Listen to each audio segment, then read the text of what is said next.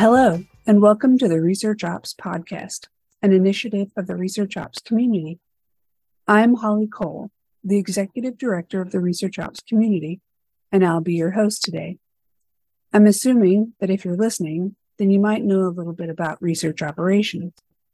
Our work in the community defines it as the roles, tools, and processes needed to support researchers in delivering and scaling the impact of research across an organization.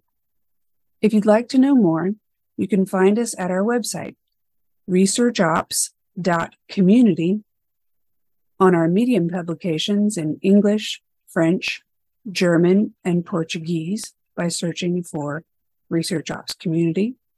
You can follow us on Twitter at Team Reops, find the group on LinkedIn, and join in the conversation everywhere by searching for hashtag ResearchOps and hashtag Reops.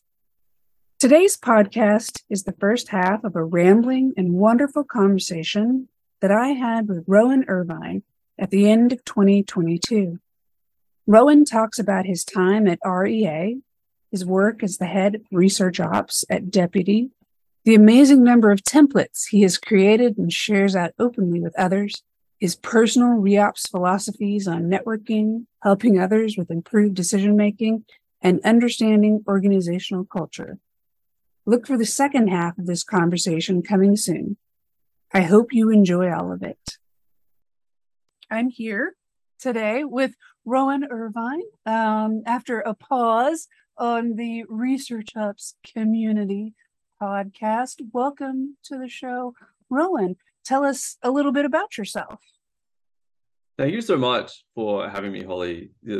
I love talking. So when you were like, come to a podcast, I was like, of course I'm going to come here and talk to you about Research Ops, Holly, because that's all I care about.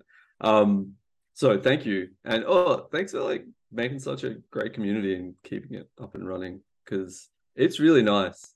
It's really nice being in a community full of people who are wonderful. And it takes a lot of work to keep that up. So I really appreciate it. Thank you. All right, well, tell us a little bit about yourself at the top level. Where is it? Tell us, okay, so top of the hat, where is it you work right now? What is it you do? Yeah. So I am based in Melbourne in Australia. So bottom of the world, if you believe that it's round. And I am the Research Ops Manager at Deputy, and Deputy is a workforce management tool for shift workers. I've been here just over a year, so a year and a couple of months. And prior to that, I was at a recruitment management tool, and I was the lead researcher there. And prior to that, I was at REA Group, which is Australia's largest real estate listing website. And I was there for 4.5-ish years. And then before that, I was also a researcher at a digital agency for a short amount of time, but a very intense amount of time at a digital agency. And it's been really nice because what I think a lot of people experience in research and then in ops is that you kind of just required to do the ops work anyway if you're a researcher. And so the role before this one, a large chunk was just doing ops work. And so when this role came up and they were really looking for, the job title was ops manager, I was like, oh, hell yeah. They actually want to do some things and build it right as well as research, because there's never no research, but they want to do it right. And I was like, yeah, this is great. So it's been really wild, kind of just getting practices set up, and then also exploring all of the new things that you want to try out, when you've got the remit to be ops, and then be like, yeah, cool, I'm ops now, I'm going to just do a whole bunch of wild experiments to see what works and what doesn't work. Well, okay. So you already went through your laundry list. I've got to ask, there's somebody else in the community who works at REA who may or may not mention you on a regular basis. You wouldn't happen to have worked with Benson Lowe on some projects while you were both at REA? I actually don't think Benson and I crossed paths at REA. Oh, He came in after I left. oh. So yeah, I know, right? Like ships in the night, ships in the night. But like, yeah, I'm always, I don't know, like every time we're talking about anything, Benson's always there. And I'm like, oh hey, it's Benson. Yeah, let's do it. Um, so he inherited all of the average things that I created and the things that were not created when he joined REA as the research manager after I left. So I I would sorry, say, Benson. well, I would say, considering the way that he talks about you, that they were likely not average. Well, that's So, very nice. I'm glad that we can say that Benson, not in the room, is talking about me great and loving my stuff. mhm, Thanks, mhm. Benson. Well, Please don't confirm or deny this, Benson. please don't confirm or deny these things, Benson. No, no, he does. He thinks the world of you and your work. Um, a lot of what you've done in the past have had to do with some of that, like mentoring, teaching, organizing. And I'm not going to butcher some of these fun Australian names. I'm not even going to try. There are countries and places where I feel like I have a decent enough handle. Oddly enough, Australia is not one of them. So list me some of you did some you taught at a university, I think, or did a mentoring at a university. You did some Yeah. community work. Talk to me about it. Yeah, there's like I think like overall a huge part of both how I learned about UX in generally, how I moved into the industry, and then I guess like what's helped me develop has always been community and people who are Mhm. like very generous with their time and their knowledge and like happy to like teach me. And so I've really tried to like make that also a core tenet of like how I move through work, which is if I can give people like time to help them advice, methods, like kind of anything, or even just chatting. Like I always try and pick that up, and it's led to like a lot of things. And I think that like the list of like random places that you end up teaching like UX and research, like General Assembly, Academy XI, which were like they're the private institutions, like education institutions. But then RMIT Online, when RMIT, which is the university, they wanted to create a more digital course because they saw that or more like short courses like General Assembly. So they spun up a part of the business, which is RMIT Online, and part of that they were offering UX courses. And so when they were developing that content, I got interviewed for the content about like what is UX and what is research for. I think generally it's like they had a design thinking one and they had a product design one, which they've just like use that on as well. And part of the appeal was if you're going to do the short course, you're going to have people within the industry who are going to mentor you through it. And so I got to do the first like design thinking course for RMIT Online and like mentor it, which was really cool because it like I guess like it's a group of people that aren't necessarily within the tech industry. They're kind of like tech adjacent. So a lot of government or a lot of big companies were going into that course to upskill staff, which itself was super interesting because I just got to learn about like what was moving within bigger institutions as opposed to like the smaller places like General Assembly and Academy XI, where what you end up doing is like you learn a lot about mostly people moving into that tech space in tech companies, in startups and things like that. So that was really interesting. And so the mentoring component of it was trying to help people learn the basics of design thinking. And I think it's really interesting because it's all self-paced and you can kind of put as much effort in it as you want. And the spectrum of effort is so interesting. Like the spectrum of effort to get the credential is pretty low. And I don't think that's a bad thing. I just think that that's you can look at the criteria and get it done and get the credit. And then there's always the people who are like, oh yeah, cool. I just spent like several hours on every single like minor project within this course. And sometimes I see the quality that came out and I was like, oh my God, like you're going to get snapped up so quickly and you're going to make so much money. I think that was really interesting. So I think that like that part of it's really, really cool. The smaller places like Academy XI and General Assembly, they tended to be far more like community focused, because I think that part of the appeal is the transition from wherever you're into the new job. And so a lot of that is people moving from careers, which is something that I did, moving from like IT into UX. And so like it's like a different kind of like mentoring and relationship that you have like within those places than you do at like the universities. Both like super duper interesting. I am also very much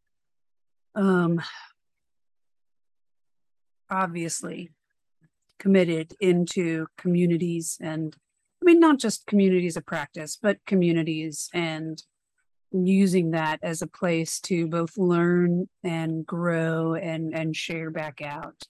I think it's really how we all continue to improve once we're out of school. You know, those of us that don't want to go back to school for whatever reason, or don't have the time, those kind of things.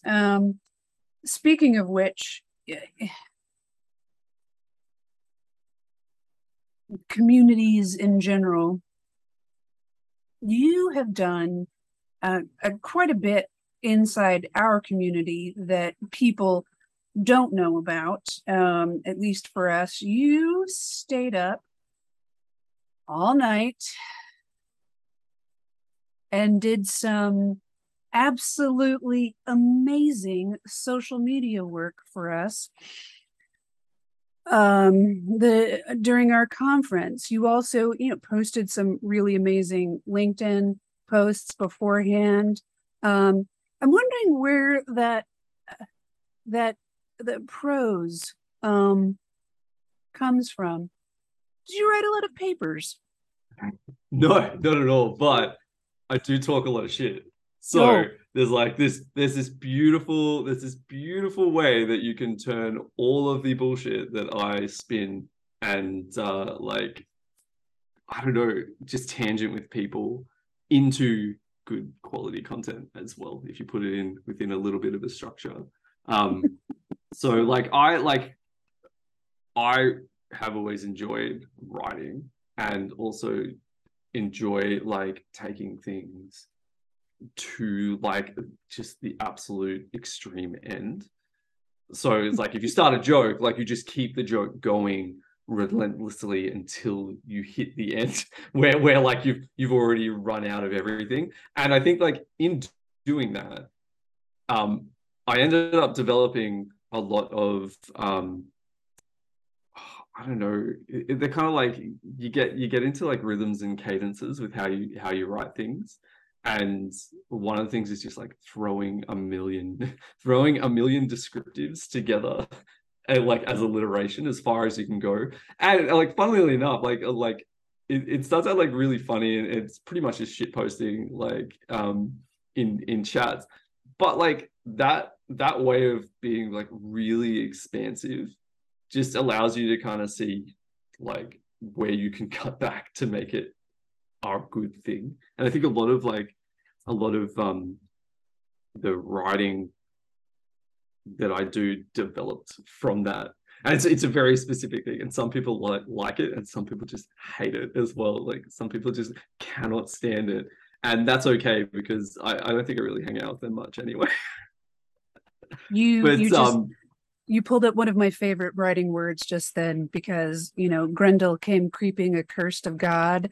That that example we all got of alliteration in, middle school literature class that all just stuck with us. Like the word alliteration has stuck in my head my entire life because of that. So I Yeah, appreciate. absolutely. Now I'm going to go back and look at all of our tweets and check for that. Oh, definitely. Check. The live tweeting is like the live tweeting versus the posts. Like the live tweeting is me taking all of the skills that I learned note taking and trying to like really capture people when I've been interviewing them, and then just putting it in like online as well. Because I think I started doing that. I started doing that at a conference at UX Australia years ago. I think it must have been like the second UX Australia I went to, because I was like, man, I can't remember anything. I was like, I can't remember anything and I can't write things down quick enough. But I got my phone. So what I'm going to do is I'm just going to like live tweet the talk that I'm in, and then I'll go back and read it a bit later. And it turns out that everyone really enjoyed that. And so I started doing that, and people were like, this is sick. And it got to the point where It people is. like some people were like, "Hey, Rohan, which talk are you going to?" I was like, oh, "I'm going to go to this one." It's like, "Cool, I'm going to go to the other one because you're going to capture it, and then I can read it." And I was like, "Look, I really appreciate that. I'm not sure that's how you do you. That's fine." And also, yes, here is the transcript of the event that I was just at. And it turns out like that's really useful for a lot of stuff. As you were like, "Hey, do you want to do live tweets?" And I was like, "Yeah, I want to do live tweets at 12 a.m." So that was the night that you stayed up all night long, um, live tweeting for all of our conference speakers. And I'm not sure that even all of them knew that you were up all night long. Most of them did, but particularly the ones that were from non-United States, they all knew and were ever so grateful. But they were fantastic, and so many people asked us, "Who is this live tweeting for you?" And I was like, "I'll never tell." Um, but it was amazing, and it the so you're actually live tweeting at UX Australia, but you also mentioned how you're taking notes in a session for user interviews. Do you use that, or did you use that as part of that as well? Nah, like I didn't live tweet out my user interview sessions, which No, no, no, not live tweeting, but taking down like what's important. How do you glean what's important? Those kinds of things. I try not to like. So what I learned, right? So when I was at REA, I did heaps and heaps of interviews, and there's like you kind of get used to the cadence. Let's say cadence a couple of times, but like the way in which people deliver stories. And so and it's not universal, but there are a few ways that people do it. And one of the things that they do is when you've asked them a question and when they're delivering it, they kind of spend a lot of time, I think, like talking and setting up in their mind how they're going to deliver that content. And when you're listening out for that, like it sound like when I was, I guess, like earlier in my career, it sounded real, like a real thing that I needed to listen to. And I realized that actually like the juicy nugget came like just after it. And Mm. so listening out for things like that became like really helpful in like spending my limited resources in as a note taker trying to pay attention on more like focused notes. And I think that like that was super helpful. And what I realized is that you kind of get to a point where if you're not aware of it, you start not listening to other parts of the conversation because you're looking for those juicy nuggets. And I actually noticed that a lot of people with like heaps of knowledge about a subject area, the kind of notes that they take and the things that they listen out for seem really limited. And it can be really beneficial because they're only trying to save like the brain space to work on that.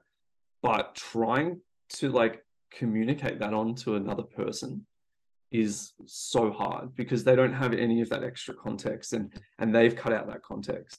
And so I went from this like note development where it was like I write everything down and it's really hard, to I kind of know when people are starting like the really juicy bits of the conversation, to then kind of going back the other way, which is, well, actually, you know what, like I can type fast enough now, instead of trying to capture and think and analyze what they're saying, I am just literally going to try and capture it as verbatim as possible, because it wasn't about me knowing in the room.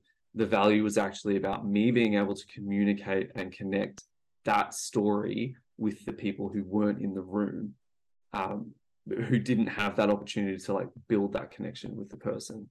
And so it's like through that process, then like the way that I like listen to like presentations, and the way that I kind of like live tweet, is that same kind of capturing of what people are saying, or trying to capture the essence of what they're saying. Sometimes that involves like literal verbatim quotes, and some like people say funny shit as well, like just in the way that they deliver things. And so, and you want to try and capture that. You want to try and like capture that when you're like sharing someone else's story. So I try and do that a lot, especially with anything that's like super technical, or things that I assess as there's a whole bunch of context that people know to really be able to connect with what information is being shared right now. So I'll go harder or deeper in what they're saying and trying to capture all of that. When it's like more generic, I wouldn't say generic content, but like when it's something that is maybe something that has a lot of stuff written about it, that's when I start to condense it down into paraphrasing, I guess. If you go through like so I use this service, Thread Reader. Mm-hmm. Yep. And if you go through my Thread Reader, you can probably pick up all of the tweets, or like all of the talks that I've tweeted out from every other conference that I've been to. There's actually a lot of them. I went back after we did Reops, and I was like, oh man, there's like so many talks that I've written. And you can kind of see those different styles of explaining content. That's a really, really long way of saying, yeah, I did stay up all night and I loved tweeting about Reops, and I probably would have just stayed up all night anyway to go to the conference. It was what I really wanted to get out of it, though. So thank you. Because it is Hell about yeah. what matters. It is about gleaning what's important about what's being said and lifting that up and sharing that out with who's the important people. I mean, that's knowledge management is so much of what we do. And Twitter, for better or for worse, it's going to be old news soon, whatever's going on there. So let's not devolve. But Twitter is a curated insight into what's happening in, for better or for worse. These are people talking about their experiences. So it was essentially this incredibly well curated set of insights about the conference, and we really appreciated it. Thank you. You are so welcome. Anytime. Hearing the mind state, and how you developed it and got there was wonderful. But thinking about like how that came about, how you got there, talk to me about knowledge management, those kind of things. What's your overall philosophy about research ops? Like, how are you trying to run it at Deputy now? What are you trying to do there? What's the first thing you're doing? Well, I'll talk about my philosophy first, because I think it's something that I have been developing, and it's like one of those things where there are certain ways that you individually will move through work, and there are certain things that are you're good at generally, like the things that come super easy to you that everyone struggles with. Now, for me, something that was, I guess, something that I was just naturally doing all the time was networking or connections or like building things, having like conversations around like official communication structures. And that was something that happened, like I've been doing like my whole life. And then when I got into research, um, being able to have all those conversations with lots of different people about lots of different subjects, and generally just as like a research mindset, being inquisitive and interested about how things work, being able to go out and do that suddenly opened up all of these possibilities in how I was connecting the research work that I was doing to everywhere that existed within the business, right? And so, like, as I guess like maybe like a principle that I follow, and it turns out that I follow, and I'm only kind of just I guess like formalizing it, is that like I see research as a conduit within a business, because we have a like unique position to be able to connect lots of disparate people with different ideas of what's going on, different like views of reality that are happening at the same time, and often kind of one step removed from a lot of the political landscape that's going on. We have that ability to connect and bring people together using like an insight or the knowledge that we're generating as the key component of how we're doing that. Because like just the way that I think that understanding people needs to happen is actually the way that you do good stakeholder management, which is like you go and understand like who are all the people, and then you go hang out with them, and you're like, oh cool, what are you doing, what do you want, like how does that fit into like the grand plans, and then you bring all that back, and then you go and you do the research, and then you find the insights and you connect them with it's like this constant like learning and understanding people, and then making sure that the things that you're generating or creating connects them to it. So I think like as a philosophy, right, like one of it is like research is a conduit, and we use like knowledge as that vehicle to move through and connect people through an organization. The second component that I guess I have is like the role is helping people make better decisions. And so every time I'm kind of looking at research, it's to help people make better decisions. Like I'm not always the one making decisions. I'm not always the one like kind of in a project all the time, but I can help people have the things that they need at a better quality than they currently have to make those decisions. And so I think that like those two components are like really important with how I approach just research and ops, because I'm like, well, I'm here to help everyone make a better decision. Part of the way that like I know people need to make better decisions is having that connection to everyone else at the same time about like their decisions and their philosophies, so that they can collectively make good decisions or like make better decisions. And so I really focus on like trying to enable that within organizations that I'm in. And I think that there's so much that you can do with like the broader components of what fits within to research ops to make that happen. Whereas like a lot of the times when you're like practical researcher, so you're out there doing the research, sometimes you're not going to be able to have the impact and the reach with the insights that you're having or the projects that you're working on.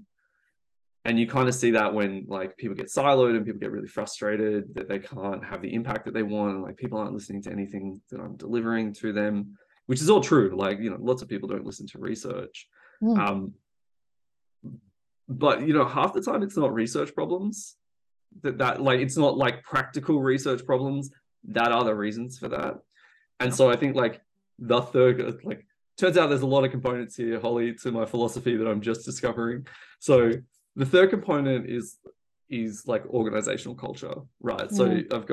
I've got being a conduit, helping people make better decisions, and then looking at organizational culture, because again, like the unique perspective that you get as a researcher, and it might just be the way that I move through my work, which is super informal, always happy to talk to everyone, love a tangent. And so I end up Mm-hmm. talking to like finance and security and legal and like CX and the C-suite and like the front desk people, like, and all of them have like incredible knowledge and insights and perspectives that help inform what the organizational culture is, and getting a really clear idea of that culture that's going on and those cultural practices. They're what really allow you to say, well, what is a research problem and what is a like business problem and what is an organizational problem. And you can't solve org problems with research most of the time, maybe some of the time, but like most of the time that's not going to work. But like I know a lot of times, especially like when I was earlier on in my career, like, you know, exasperated, like, oh, why don't they fucking listen to these bloody great insights that I've delivered them? And you know, you just kind of get in that cycle of being like frustrated that you're not being heard. And then you continue to do that same process of, well, you know what, I'm going to do the same briefing process with the same people and then deliver the same insights and then experience the same frustration. And so um, I feel like moving into ops has broadened like how I think research can actually impact a business. And to be honest, like I see like massive things that I've been a part of that are really like maybe not necessarily you would think of as research, but they all come from this starting point of someone doesn't know something or someone needs to know something. And a lot of times they're like, Rowan, how would I find this out? And then I'm like, suddenly I'm in a research conversation. How might I think, we? yeah, how might we? How might we? Exactly. Everything's a how might we. And so I think that like those components are my approach and my philosophy to research ops. Um, and like doing all that from a bottom up as well. Like it's like to understand the culture, like the organization culture, to understand like where the conduits could be, and to understand like what decisions people need to make. You need to hang out with people. You need to know them. You need to really understand them, because otherwise you're going to make like some you're going to make some assumptions and it's going to bite you in the ass. Like when you're like, oh, this person just needs this, and then that is absolutely not what they need, because they need to feel confident that they can um, look smart in front of their boss. And you're like, you know, that's like a really valid thing. And you're like, well, let me make you look really smart. I want you to get promoted and make more money. That's the other thing. It's like I always want people to get promoted and make more money, and we can do that through research and great projects. Yeah. You always want to start with those bottom level hierarchy of needs. Be like, I want you to feel safe and secure, man. Safe and secure. So Right. I feel that. I feel that. One of the things that you do a lot in our community that helps people and really helps our organization, and that you kind of share out to everyone, you are like constantly like just like, oh, I made this template, I made this thing, and you're like constantly sharing out this and that. And would it be safe to say that part of the things that you use in your organization today are templates? Yeah, yeah, absolutely. To varying levels of like success as well. I think that like operationalizing anything is often looking at what are the practices that do not need to be bespoke. If you've ever seen like Simon Wardley and the Wardley maps, like Mm. it goes from like Genesis into commodity and like the evolution. And a lot of research ops like now, I think like we're looking at components of the research process that people don't necessarily need to do bespoke to them or to their organization. Like something that's like really, I mean, not to go into like every detail, but like that's a mindset, right? Like looking at things, looking at systems, seeing patterns. That's what researchers are built for. Like we go in and we're like, oh, I found this pattern here, go make $1 billion off it. And so when you're in that, and then when you move into like maybe like a level of abstraction higher, so like I'm not conducting the research, I'm looking at how the research is conducted, and you look at it and you're like, there are things that people are spending a lot of time on that they're really frustrated about, that they're not like being able to put 100% of themselves into because it sucks. And generally that's the point, like to be honest, generally that's the point where I'm like, something here can be templatized, something here can be automated, something here doesn't need to happen, as a starting point for like what I can fix. And so like lots of templates that I've created, and all the stuff that I share out in the community, they're all things that at some point I was like, this is something that I need that's really helpful for my situation. And I bet someone is having a problem similar to this one, that it might help them go from 0 to 1, so they don't have to do that, and they can go, and then they can build on it. I actually love, so that research skills matrix that I made, so that Mm. was part of at REA. There was this real significant problem. Well, I mean, at REA there were significant problems. Sorry, Mm. Benson. But like when I was there, everything's fixed now, so that's good. He came in and everything's great. But one of the problems that we were experiencing in the design organization, which at one point was about 40 designers, I think, when I was there at its peak, was that it was really hard to understand everyone's level of knowledge about design, which made it really hard to know who do I spend time mentoring and how much involvement do I have within their research projects.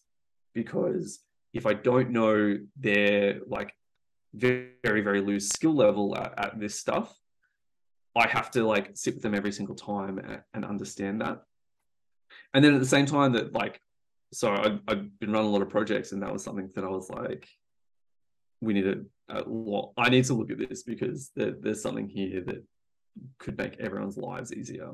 There's Mm-hmm. this other component of like a UX grad program. So I'd been making the UX grad program at REA, and it was like they hadn't got a framework of assessing like how do you develop someone into a UXer from a grad program, because it was created off the back of the engineering grad program.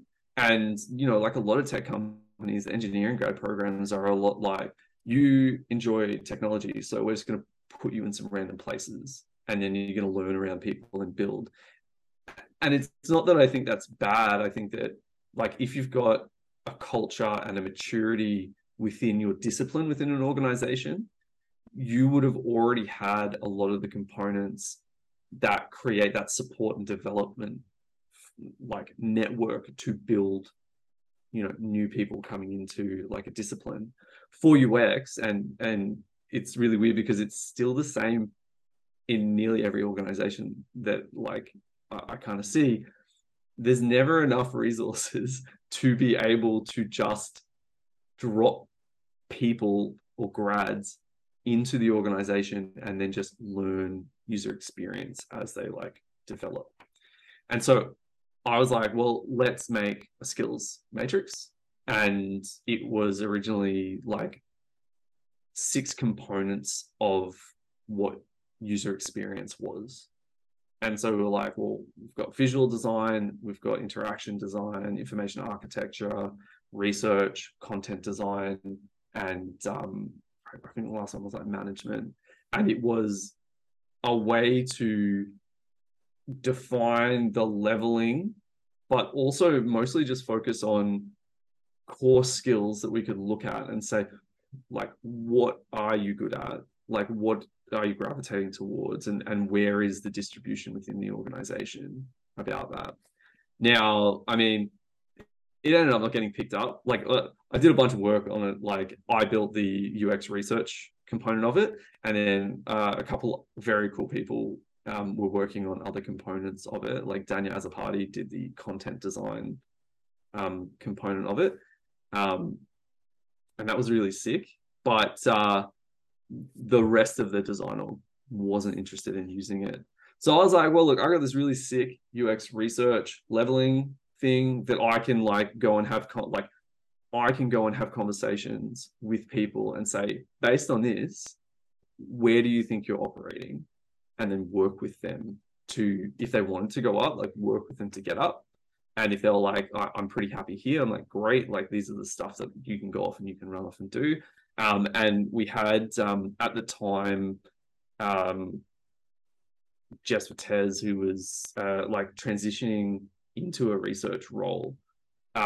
It was also like something that I was trying to develop to be like, as you're moving into research, like what are the areas that you're already like pretty ready for that full research role, and what are the areas that you might want to like develop and build up. And so it became like this pretty great tool to go back and forth. And then I left REA and I was like, well, this is really great, I'll just post this somewhere. I don't know where I posted it, but Desi, who you might see in that template, I linked to Desi's version of this, because like several years later, I posted the framework again, and she wrote back and was like, oh, hey, you're the person who sent this to me. Here's my version of it that I built off your template. And I looked at it and I was like, this is like way better. This is way better than my one, because she's obviously then put like a whole bunch more thought into like framing and categorizing and like condensing it to make more sense for like her context. And I was like, oh, this is brilliant. Like, this is just some random thing that I was like, oh, I wonder if anyone will want this. And then she's like, oh yeah, here's the better version of it. And I was like, this is amazing. And so I think that practice, like that taught me that, like, if you're going to create something, share it with everyone else. They're going to make it better as well. Like, they're going to put all their extra content on it, and it's going to have a life beyond just the life that it had in that one moment in time. And so I try and do that with a lot of things. And so like all of my templates are like things that were really useful at a certain point in time that I think other people can then use and develop as like a basic for a lot of their practices, but also challenge and say, well, we do things differently. And I'm like, well, that's sick. Please put out like a different version like of your method. And then we can have like, then people suddenly have 2 ways of approaching this problem, and then 4 ways, and then 8 ways. And so heaps of my templates are that. Like, I think at the job after REA, we were really focused on jobs to be done. And so I got a heap of like documents around like how to run jobs to be done, interviews and note taking and synthesis, and how to do your synth so it ends up in the format of jobs to be done without going too granular too early and losing the benefit of what you're actually trying to do with that framework, you know, from my perspective. And again, like, people hit me up for that all the time. Like, lots of people are like, my company wants to do jobs to be done. And I'm like, oh, great, cool. Here's my experience with it. Here are the templates. And here's kind of how you can manage it so that it's less overwhelming, but you still capture that context. And most of that, like, most of that need and that desire also comes out of necessity of being the only researcher, and just knowing that there is no hope in hell of me doing all of the research within the company. And so stuff has to be embedded in other people's practice. Like, you cannot be responsible for generating every insight, because you then become the bottleneck. Mm-hmm. And if you're never able to set up a practice or a way of generating insights for your company that doesn't involve you, like, you get into this super weird thing where someone's just going to go around you. Like, anyway, like, they're just going to go around you because you're the blocker. And so you got to kind of do this balance where it's like, when is it important for me to be involved? When is it not important for me to be involved? I think at REA Group, like, it was really great to get to a point with, like, user testing. And I say user testing because it wasn't usability and it wasn't like exploratory interviews. It was like a mishmash of both. With user testing, I was like, there's not a heap of value for me running your sessions unless, like, no one within your squad has that skill and that capability, in which case I will get involved and I'll run it. And then over the course of, like, 1 or 2 whole projects, I will, like, demonstrate, give you the opportunity to run, give you critique, and then get you to a point where I'm confident that you can be in a room with someone Training. and ask a great question. Yeah, I know, like, training. And then there were people that you would go and do that for a single session, and you'd be like, I'm super confident that I don't have to worry about that with you.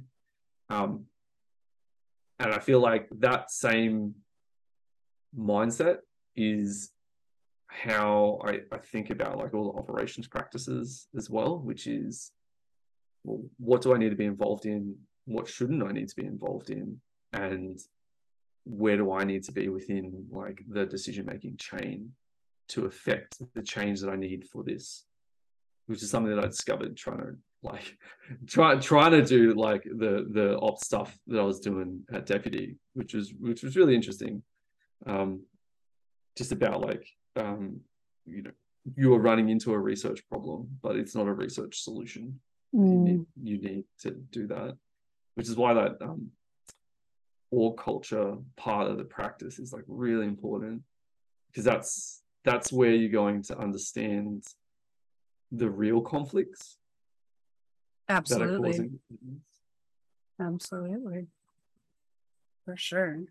Well, I want to try to wrap us up with your hot take.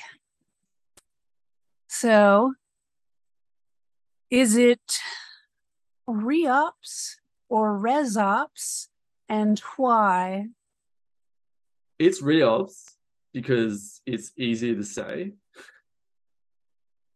Just like, straight up, re-ops, not res-ops, because there's, like, don't soften the re with an S. I like re-ops as well. I don't know, rolls off the tongue. Or maybe it doesn't roll off the tongue, and that's why I like it. There's a, like, real hot take there, but yeah. I personally just don't. It's not research.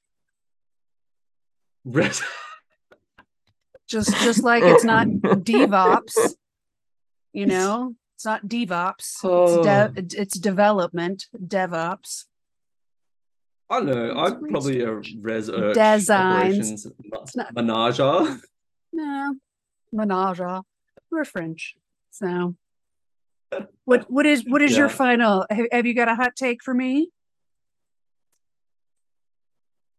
Ooh, I mean, okay. Hot takes. Are they trying to get rid of research within the industry and move the power center all the way to product management? No.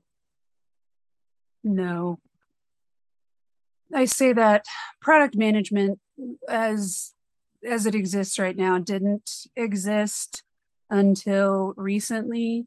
And it is an industry that is trying to establish itself a little bit more. And as such, it's always trying to move a little bit faster, have a little bit more understanding, a little bit more authority in the way that it puts forth its ideas. And the way that research has kind of set itself up has been problematic for product management. And as such, they've tried to do a lot more research.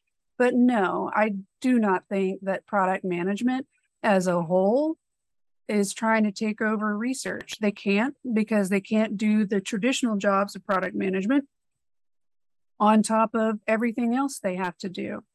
They can't be the buffer between understanding what the business needs and what marketing needs and what development needs and what design and users need.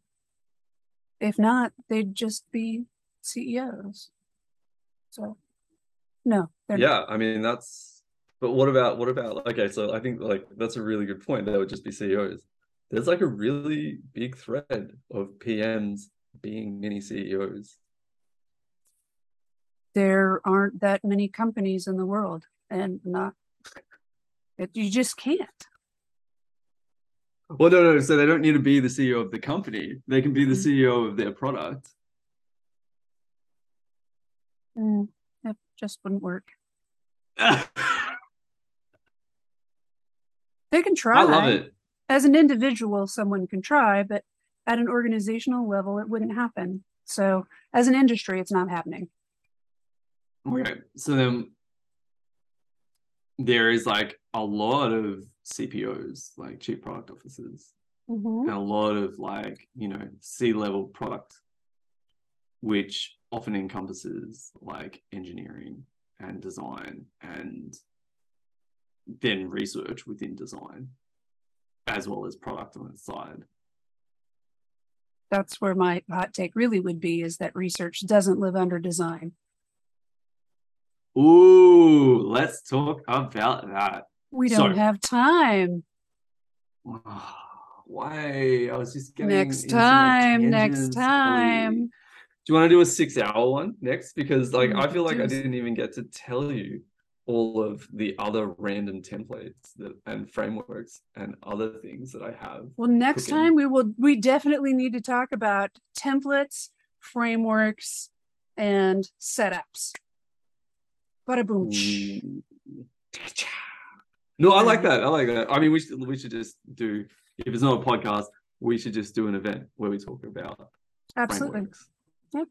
Hell yeah. All right.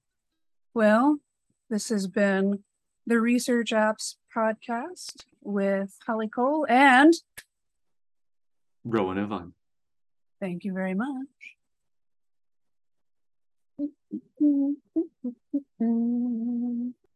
That was the first half of my conversation with Rohan Irvine. If you want to hear more, subscribe and be notified when the second half is posted. If there's someone out there in the research ops world you think I should talk to, let us know at team@researchops.community. I'm Holly Cole, and I'll see you in Slack.